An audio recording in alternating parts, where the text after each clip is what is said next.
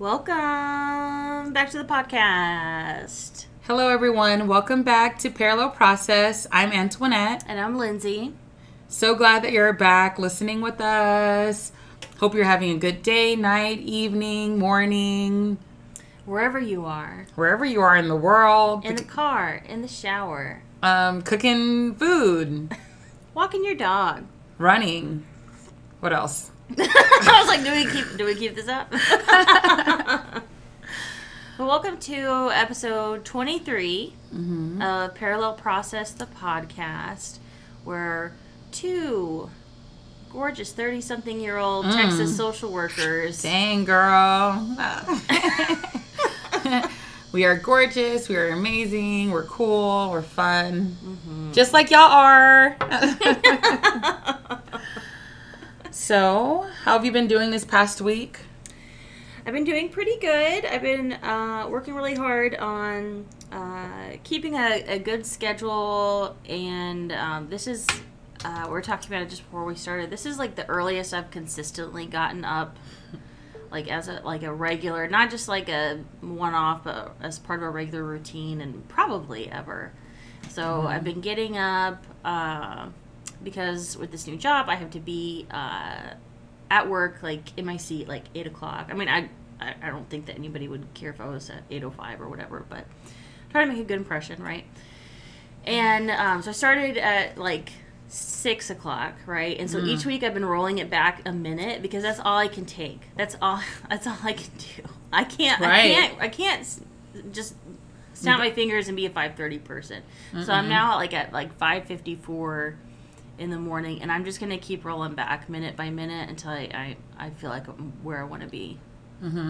So, but it's good because it forces me to go to bed really super early.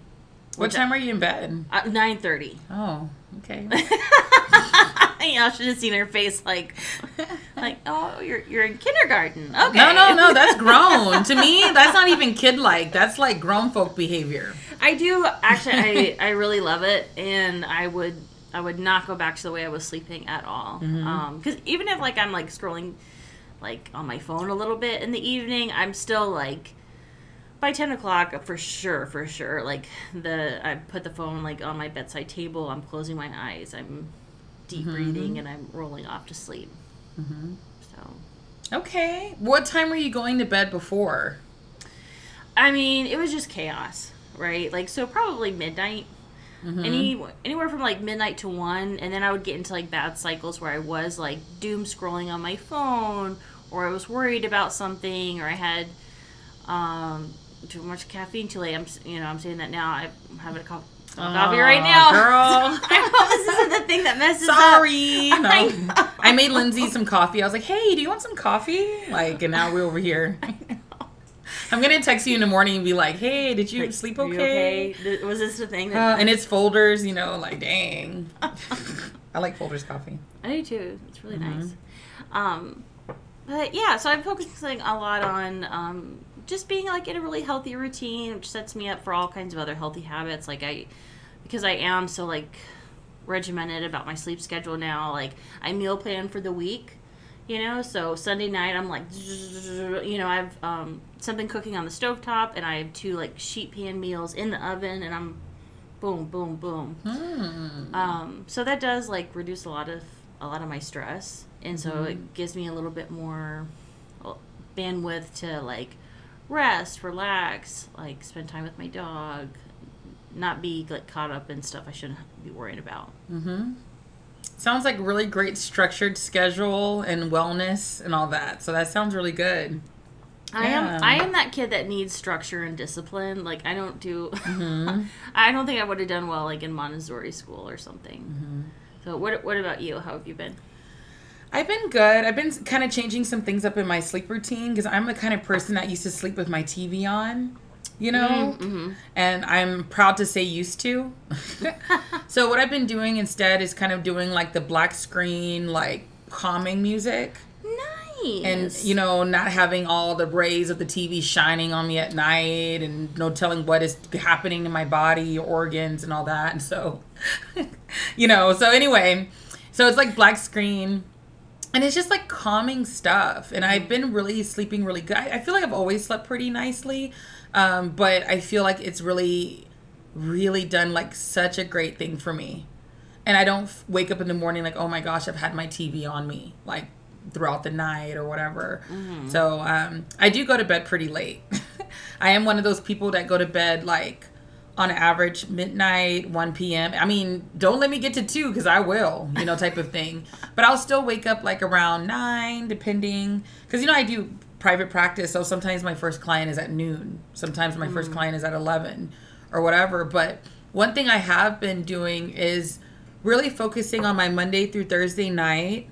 And for the adulting people out there, you might be like, what? I already do this. Like, but for me, this is like kind of a milestone for me.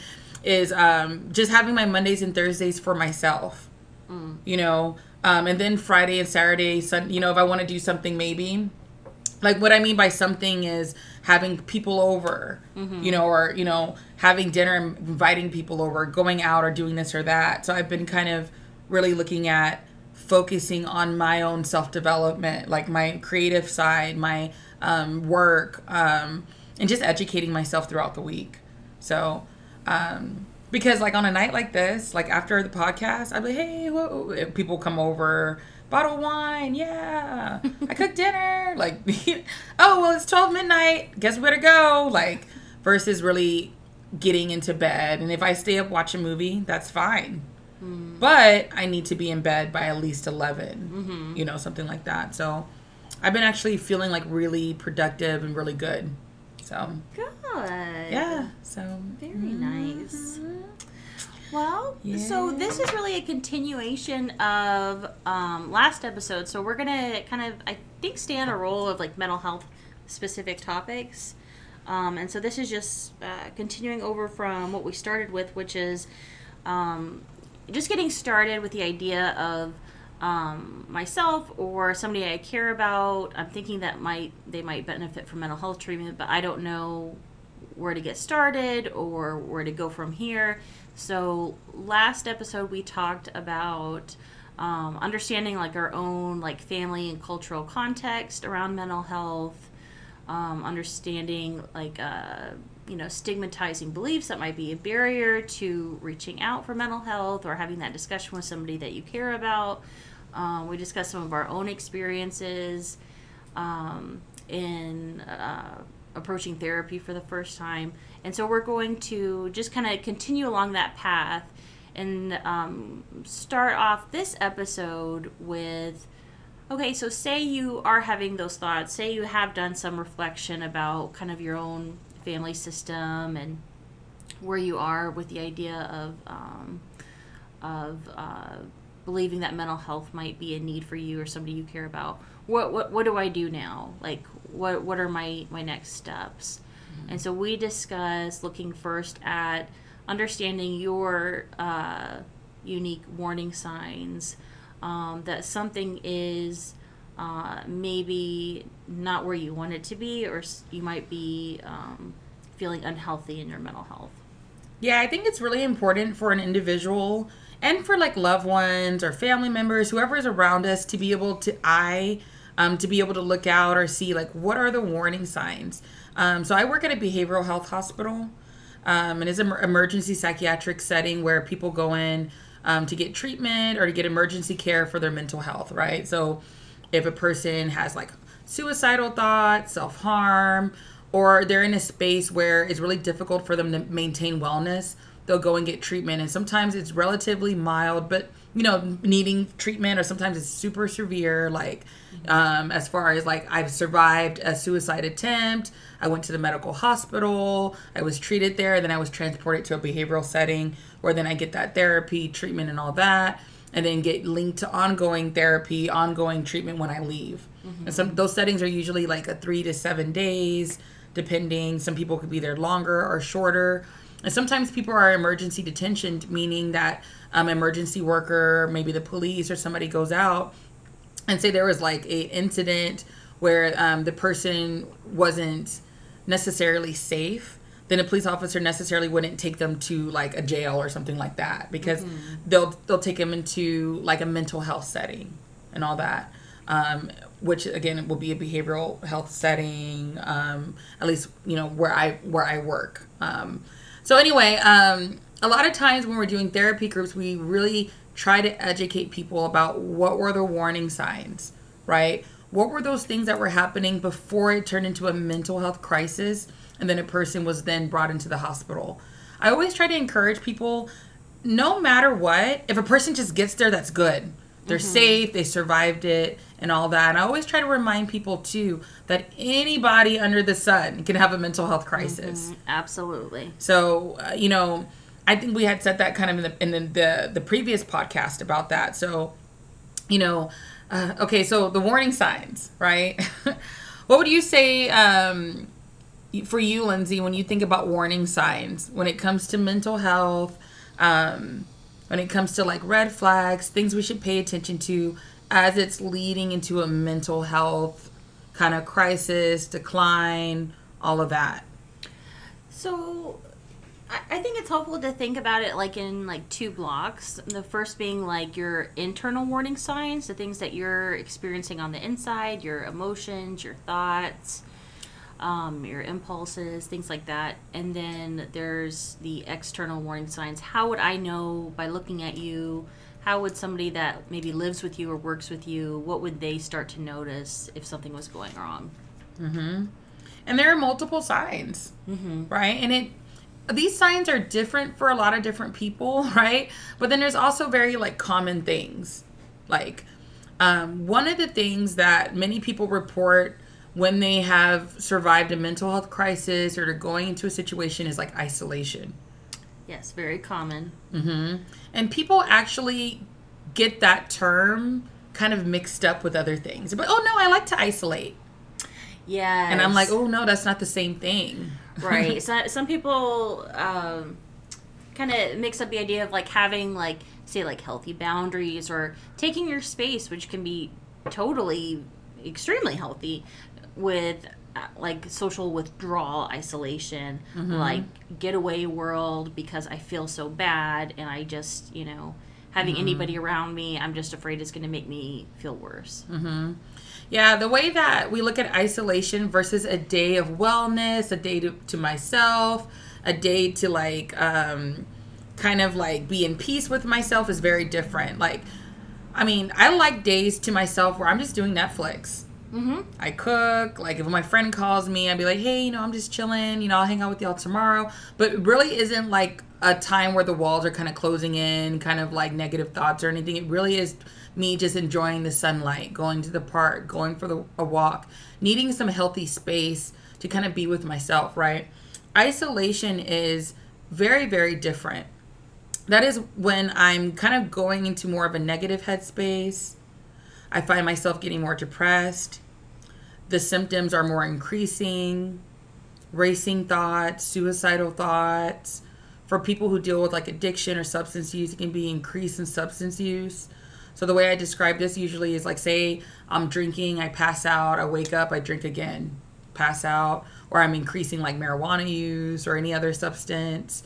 It could really, if people who love me, care about me, could call. I don't really want anyone over. I don't want to answer my phone. And I'm going into a really deeper, dangerous space that if somebody doesn't reach in and say, hey, Antoinette, hey, Lindsay, hey, listener, are you okay, right?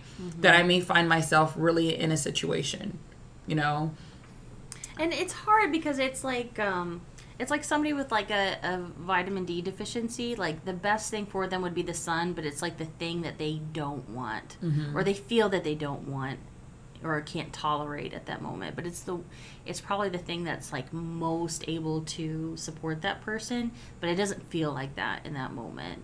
It just feels like, please, like, let me just shut out the world, and it's just like a cycle that creates just more and more pain. It really does. And there's so much to say about isolation, because isolation doesn't have to be with me being in my apartment with the door closed. It could be me at work, not really talking to anybody.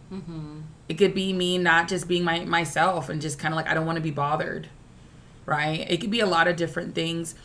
Sometimes in families or with loved ones, say that loved one is in their room with the door closed.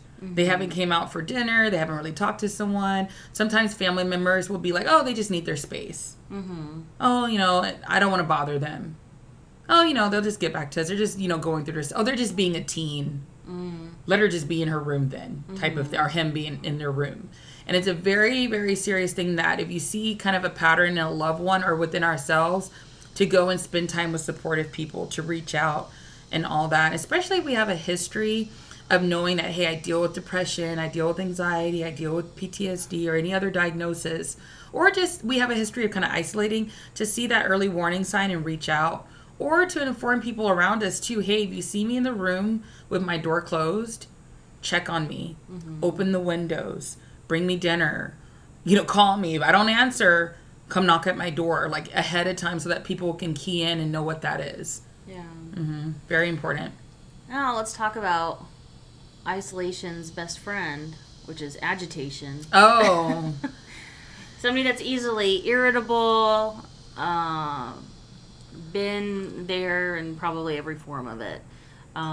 So if you're finding yourself or you're noticing about somebody that they're just really irritable and it's really not their temperament, it generally has not been their temperament, and maybe that's steadily like increased to the point that they really are kind of chasing you off, like eschewing any of your attempts to be like social or to engage them.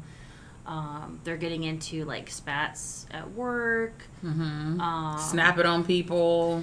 Yeah, they just kind of hate everybody. Then, I mean, that's I think a very sure sign that that person is having significant mental health challenges. Yeah. And, a lot of times people don't really recognize that because someone who becomes very irritable or really short, and that's not really normally their thing, they might be like, oh, they're just being an asshole, or, oh, they're just being this and that. And they may not key in, like, wait a minute, what's going on with them? They're really irritable lately.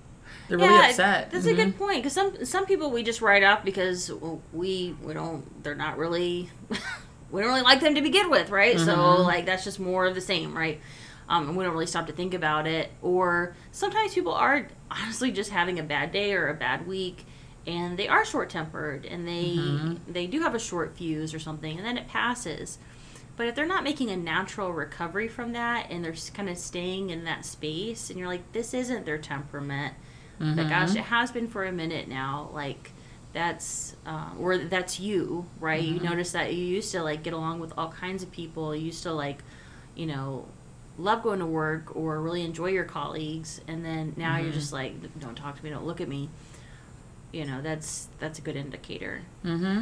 Another big area that a psychiatrist or a therapist, whoever's going to check on, is self-care. Like, are we taking good care of ourselves? And that falls in line with, how's my eating? How's my sleeping? I'm going to add another area to this. How's my hygiene? How's my my surroundings and my care when it comes to that? So changes in eating could be overeating or undereating. Overeating is like, I'm trying to soothe through my food. I'm just eating, all that stuff. Or not eating, I just don't have an appetite. I haven't eaten like all day. I haven't eaten in 2 days. I haven't eaten in a while. Or when I eat, my appetite's just not there. Changes in sleep could be oversleeping or undersleeping. And oversleeping could be, say I go to sleep like at 9 p.m. and I don't get up until 5 p.m. the next day. I'm still tired and I just go back to sleep. Like that kind of thing. Again, there's so many variations of this. Or like hygiene. It's been for days. I don't want to shower. And the thing is that people who don't understand kind of the warning signs will judge somebody. Look at your house. You're being lazy. Look at this. Like, oh, like you smell. Like, what's wrong with you? Those kind of things, and not really keying in, like, what's really going on. This is a warning sign here. Yeah. And I think people, like, the person themselves going through it is usually, like, very judgmental and towards themselves. And, like, that comes with a lot of shame. But honestly, as a therapist, like, I hear so many people, that are just like, my goal for this week is I want to get up and shower and change clothes like at least 3 times this week or something. And maybe like they went through a really bad period where they didn't shower or change clothes for 10 days. That is not uncommon. It's very common, yeah. And I would say instead of like having a lot of shame and judgment around it, really keying into what's the data of this telling me? It's telling me that this is an indicator that I need mental health support. I don't need a lot of like shame and judgment on my back. Mm-hmm. For sure. There's different kinds of suicidal thoughts or areas of suicidal thoughts that we can think of. One is passive suicidal thoughts, and one are active suicidal thoughts. People are familiar a little bit with active suicidal thoughts, like planning. Maybe a person will tell us or not tell us that they're having those thoughts. But passive suicidal thoughts, I don't think too many people are familiar with. And somebody might be actually familiar with this who's listening, right? I just don't want to be here anymore. I'm tired of life. If I could go to sleep and not wake up, I'd be okay with that. Mm-hmm. Were you going to kill yourself? No, I didn't say that. Mm-hmm. I just said I'm just tired. I'm just so done with this. I'm done with the rat race of life. I'm tired of like feeling this way. I'm tired, like, am I ever going to get better? People are just like trash. Like, I'm just tired of this thing. Mm-hmm. That could definitely be a warning sign. And it's a very careful warning sign to get around supportive people, safe people, and all that. So, or to reach out for help. Some other common red flags or warning signs could be like destructive behavior, right? And that is a wide range of different things, right? It could be like property, like destruction. It could be like self-harm. It could be like verbal, emotionally, abusive. It could be a lot of different things. But whatever we understand destructive behavior to be could be kind of a warning sign, something to pay attention to. Feeling stuck, that kind of falls under hopelessness, helplessness. Mm-hmm. I just feel like there's just no hope. I feel helpless. I feel like nothing is going to help this situation. Nothing's going to get better. Mm-hmm. And there's levels to that for sure. Lying could be another one of those too. Not that we would call a person a liar. Like, you liar. Like, it's not like that. It could be like, how are you feeling? I feel fine. Everything's great. Mm-hmm. But I don't feel fine. I don't feel great. Yeah. In other areas too. Negative feelings acted out. Especially too, we're like part of treatment, like therapy treatment, psychiatric treatment, medication, adherence and all that. And say we just stop taking our medications. Or like, I don't want to do therapy anymore. What's the use? Oh, why go to my AA meeting? I'm done. Mm-hmm. Or other things in life that like used to be important to that person. Mm-hmm. Like I love going to museums. Now I don't necessarily go every week, but I definitely go every month. And if I go like if there's a month that I haven't done something like in the community, like gone to a play, gone to a performance, gone to a museum or an art gallery, then what am I doing? Because that's like a big part of like my life and like how I like do my own self-care and how I, process my emotions. Mm-hmm. So like that's it. Like if I'm saying I'm fine, but I'm pulling away from all the things that I love, like that's a good loss indication. Of interest of things we used to do. Mm-hmm. That's a big indicator. Yeah. Like I used to love being around the family. I'm withdrawn now. Mm-hmm. I used to love working out. I don't see the point of it. I used to love to work out. I just don't. I used to love, being part of the arts or, being part of this or that. Or a lot of teens, when I do therapy group, we'll talk about this part. And they'll say, I used to be in band. I used to be in choir. I used to do these things in school. And I just don't want to do it anymore. Mm-hmm. In kids, when it comes to depression, a lot of people don't know this, that irritability, acting out, is really a sign of depression for many kids. Mm-hmm. A lot of times parents misunderstand that and they'll think, oh, this kid is just acting out. Or this kid is just misbehaving, especially when they're really young, like 7, 8, 9, even younger, a little older or whatever. There's a misconception. And so it's very important for a parent to key in. Mm-hmm. Hey, you've been really irritable. You've been really kind of, is everything okay? Yeah. Let's talk about it, versus jumping to conclusions and telling the child that, oh, you're going to get in trouble, this and this and this and this, what's wrong with you, all that stuff. That's so true.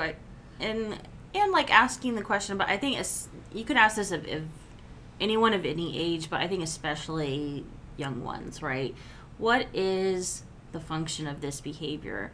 If that kid is like acting out, right, like getting kicked out of class, what is the function of that behavior? Is it because I want to get away from all my peers? Mm-hmm. Is it because I want attention? I'm trying to express to you I need help, but I don't have language for that, to ask for that. Is it because I can't stand the stimulation in this classroom, so I'm finding a way to like escape it? So I think for young ones, that's a really good question to ask is, you know, what is going on? And yeah, some things are phases and developmentally appropriate and blah, blah, blah, blah. But stopping to ask, like, if there's things like that going on, what is the function of this? Mm-hmm. I want to carefully say this because I don't want any parents to be too hard on themselves. I mean, maybe some do need to pull themselves aside, seriously. But a lot of times when I'm doing therapy for the kids, it really, most of the parents of the children who I provide therapy for are really amazing parents. Mm-hmm. You know, they're like very like, I want my child to be in therapy. I went through a divorce. You know, I was going through this or that. And there's been some changes and I want my child to check on my child to make sure they're adapting okay. Or my child has survived the trauma and all that. So I just want to make sure they're doing good, you know, and they're very insightful. Mm-hmm. And then there are other parents that are really causing the issue. And so one of the biggest things I had to learn how to navigate with giving therapy or providing therapy for teens and kids is that a lot of times it's the household. Mm-hmm. And the setting that I've worked in, it's mandated that we do family therapy. And there were a lot of times I had to lovingly and therapeutically look at a parent and say, emotional abuse is real. Mm-hmm. And when you tell your child that they're sorry, good for nothing, cussing them out, yelling and screaming at them, that contributes to their depression, their anxiety, them acting out on themselves and all that. And a lot of parents felt like they weren't the problem. Mm-hmm. You know, they're like, no, they're just being a terrible teen. Mm-hmm. And I'm like, let's explore that more. And it wasn't like a judgmental thing, like you suck as a parent. It wasn't that. It was, and we kind of sometimes see the generations. When my parents yelled at me, I yell at my kid, like, or I had to learn that way. They're going to have to learn that way. But really it was like a distorted way of like, you know, addressing certain issues within the household and all that. So I think it's very important for parents to really, you know, if your child's in therapy and you know that things have been rocky as far as like your own behaviors, family dynamic and all that, it wouldn't hurt to say, I'm going to go to therapy too. Yeah. Versus pointing all fingers to the child or teen and then not really saying, well, that I need to do that too, type of thing. Or at least saying, hey, you know, my child's doing therapy and working with the therapist. How can we then integrate and kind of do a family therapy, but then make sure the focus is here or there or whatever. Yeah. So, yeah. So, a lot of components and all that. There are so many different other warning signs too when it comes to different things. Like becoming physically sick can actually be a warning sign. That is, I'm so glad that you brought that up. Mm-hmm. So somatic signs of mind, body, spirit connected. Yes, absolutely. Mm-hmm. So some people they may not relate to these other warning signs, but if you say, are you having digestion issues? Are you having an upset stomach? They'll be like, yes. How did you know, and I went to the doctor and it was like, there's nothing going on with you. I don't know how to help you. Mm-hmm. So somebody that's maybe having ulcers or they have like a nervous stomach, like they constantly like have diarrhea or, something similar. Or the opposite, they're like constipated all the time.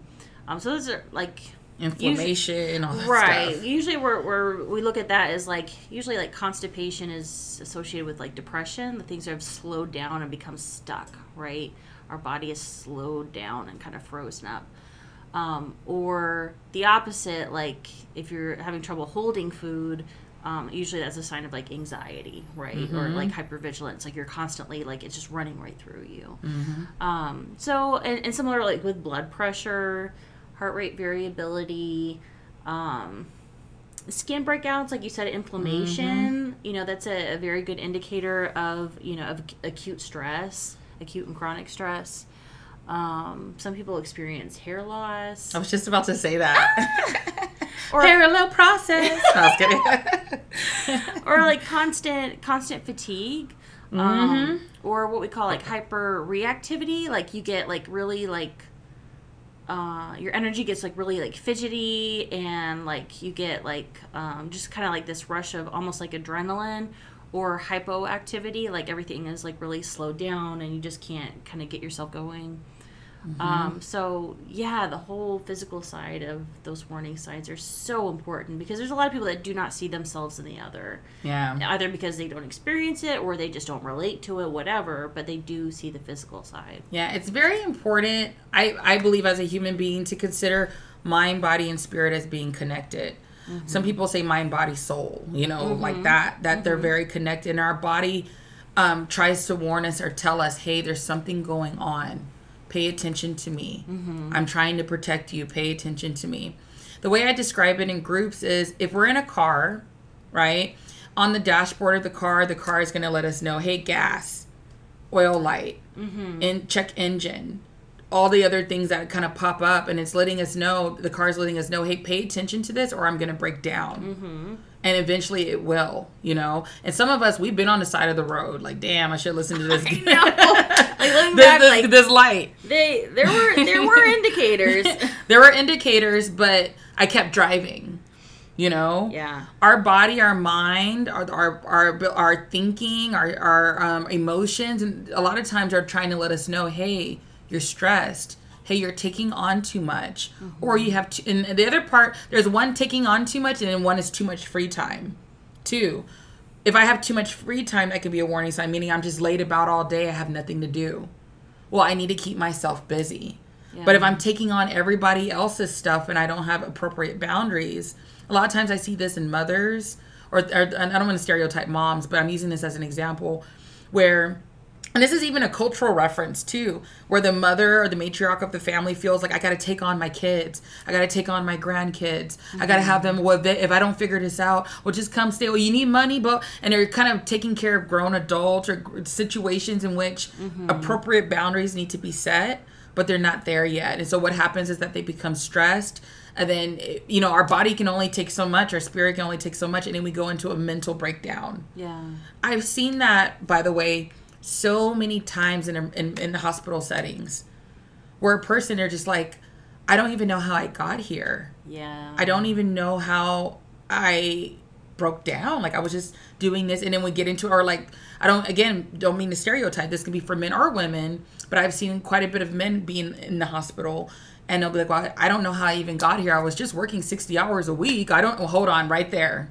That's where it is at, because the overwork, especially in a time like this, where everyone's trying to hustle, everybody's just trying to get money, we're trying to survive inflation and all that, but forgetting that I need rest. I need to rest my mind. I need to rest my spirit. So if we're taking on too much, or we just have too much free time, meaning I'm just bored, I have nothing to do. The next week, I have nothing to do, that we become even depressed or anxiety, or kind of feeling some type of way, like, well, what am I doing with my life and all that. I try to tell people too that even if we're not employed, say I do receive a government check, say I receive everything and I'm in my housing, I'm good. I can still be busy about my day. I can still wake up. Hey, I don't have a job. I don't have anywhere to go, but I can still wake up at 9 o'clock, do my meditation, exercise, meal plan, visit a healthy friend. Notice I said healthy. You know what I mean? Like, have a structured schedule for myself so that my mind, body, and spirit is taken care of and maintained. Because when that's not there, then I can also contribute and go into serious mental health issues. Yeah, really having purpose. I want to make a book recommendation. This is called Widen the Window by Elizabeth Stanley. So this is a book I got from my local library. And so it's about somebody who, she was, I think like a psychology, like doctoral candidate or something, finishing up her thesis, and I don't remember the school, but I remember it was an Ivy League school. And she was like a very like, I want to move away from like the language of like high functioning, because it means like some people are low functioning. It's like what? But she was very like, successful, had a lot of like accolades in her career, had like a whole military career before she went into graduate school. And so now she's finishing this thesis at this really prestigious school. And she had been going through like more and more stress, taking more and more on, and she was ignoring her warning signs, exactly like what you were talking about. And so she was like getting sick more often. She was having headaches. Well, she's like typing. She's literally typing up her thesis, and she just out of nowhere just throws up on her own computer. She like unplugs her keyboard, throws it away, goes buys another one. Oh. Just does not stop, right? But like, anyway, like I was typing, and she's like, oh, I can't stop. Like, so like somebody that does not have healthy boundaries with themselves, right? Well, she not long after that, her vision turned off. Her body said, if you will not stop, I'll stop you. We will make you stop. Absolutely. And so she actually went through a period of blindness, which I believe is like a form of like conversion disorder, which does happen to people that are just running at a pace that like they just cannot, like the stress has overloaded the machine, has overloaded the brain. And because they are used to being able to do whatever, like spin all those plates, get all this done, be really high achieving, they don't stop. They don't take the signals, right? And that also happens to also like a lot of refugees because the stress level is just so high and they can't stop or they'll die. It's for their own survival that they have to keep going. And so something like that will happen, like blindness, paralysis, until they've worked through it. But they have to work through it through their mental health. So again, really great book. And it has a lot of like neuroscience and stuff. So if like you're interested in that, how does that even happen? How do you work through that? How do you the title of the book is Widen the Window. It's widening your distress tolerance, so that like you can tolerate things, but also like take your your signals seriously, right? Yeah. Thank you for sharing that, because I don't know if too many people are aware of that, but it's so important to take that time for that space and all that. I saw a meme on Instagram and it said that, I'm kind of paraphrasing, but being productive looks different. Productive may be rest. I need to get rest, but I also need to be busy, but I also need to reflect, but I also need to take time to structure my time, all that stuff. It can look very different. And I think that it could be helpful for somebody too to get a notebook and paper and be like, what am I responsible for? What am I not responsible for? Absolutely. What are my actual things I need to maintain and do for myself, right? Because many of us, we are taking on so many things, So yeah, good stuff. Good stuff. Is this at an hour already? Yeah, we're already at an hour. When we get to talking about this topic about mental health, we just go. I'm like, is this time right? I feel like it's only been 30 minutes. Know. I'm kind of like eyeing this recorder on my laptop. Like, what's going on here? But I think it is an exciting topic. Yeah, for sure. Yeah. Wow. So, anything else? I don't think so. I mean, we want to give people like practical advice and tips about like how to actually enter into mental health treatment. Like, so I guess what we'll leave off of maybe just like some general advice of like, so there's, two paths that people generally take, and you can take both of them. In fact, I would encourage you to explore both of them fully. It doesn't mean that you have to stick with both of them, but one is usually therapy, and the other is medication management. So I think we could talk a lot more about that next time, but just those are kind of like the two branches, the two like main clinical model branches that you could start thinking about. But then there's all these other, avenues. Lifestyle changes, yeah. Lifestyle changes, spiritual practices, alternative medicine practices, and all those are absolutely worth like your exploration. In fact, I think are probably pretty necessary to like the clinical model for it to be successful at all. Yeah, I like that. Something that I kind of explain to people is that, and something I'm learning for myself, is that just like diet and exercise go together, mental health awareness, treatment, like medication management, depending if I use medications or not, and a healthy lifestyle are both important. So imagine me going to the gym, working out, and then I go to like a Burger King or McDonald's and Whataburger my meal. That contradicts what I'm trying to do. Yeah. I worked out, burned all these calories, tore a muscle to gain more muscle and all that, just to replace it with high fructose corn syrup, salt, oils, and all that contradicts that. So if I am taking medications as prescribed, if that's part of what I do, and I'm in mental health treatment and wellness and all that, I want to consider my people, places, and things. Do they match where I'm trying to go? Does it complement where I'm trying to go? Or does it contradict that? You know, and many of us, we do start questioning, maybe in a really healthy way, right, our relationships. Is the partner that I'm with healthy for me?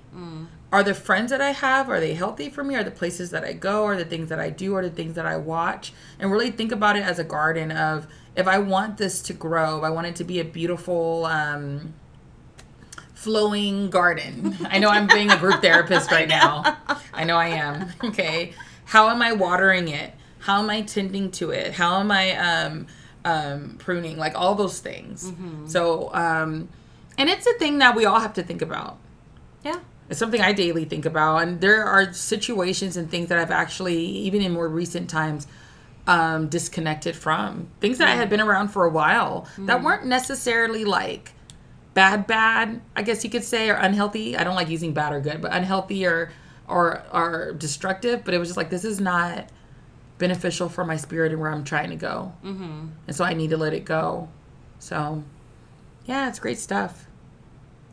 Wow. Well, thank you for joining us. And so next week we'll have more on mental health, being a good mental health advocate for yourself, getting educated about the mental health issues and medications and opportunities and everything involved, so you can make like the best possible choices for yourself now and in the future. And we wish you guys a great week. Yes, and remember, with these kind of topics, even with warning signs that we kind of talked about today, we're scratching the surface. There are so many layers and aspects to this. And so I would, like Lindsay's saying, just continue to listen to us and we'll bring more information. If you have any questions or thoughts, you can find us on Instagram. Yes. Right? Just put in Parallel Process and we'll come up, and then we'll have some things for you to look at too. So share the podcast. Thank y'all so much for listening. Bye.